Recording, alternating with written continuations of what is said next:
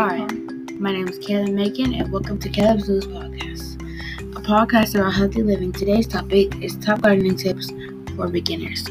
But first, let's hear a word from our sponsors. At Trader Joe's, we do things a little differently, and our customers hold us to a very high standard. This is Dan Bain of Trader Joe's. We work hard to live up to the high standard you've come to expect of us. We travel the world to bring you unique, exciting, exotic products, as well as the basics like milk, eggs, and butter, all at the very best prices every day. We also believe that a satisfying shopping experience is about more than just good products. We want you to enjoy shopping at Trader Joe's. The upbeat crew members, the samples of wonderful food served up by our great demo crew, so you'll come back often and bring your family and friends too. And how's this for unique?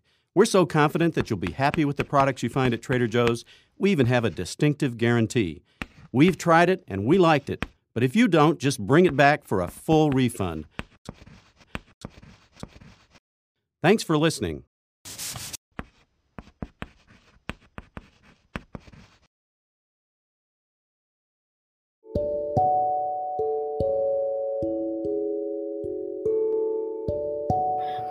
Today I'll be giving you a few gardening tips.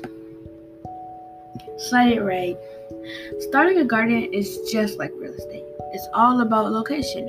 Place your garden in a part of your yard where you'll see it regularly. Out of sight, out of mind definitely applies to gardening. This way you'll be much more likely to spend time in it. Follow the sun.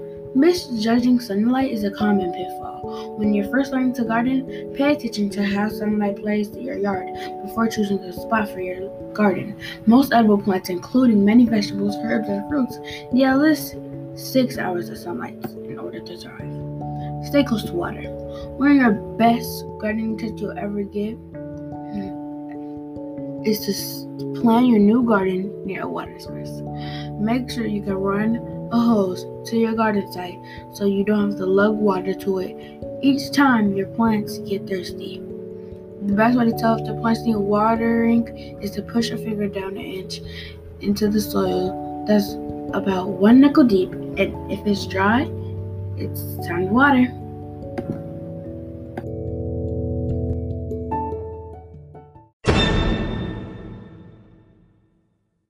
That's all for this week. I'm your host, Caleb, and stay healthy. Bye.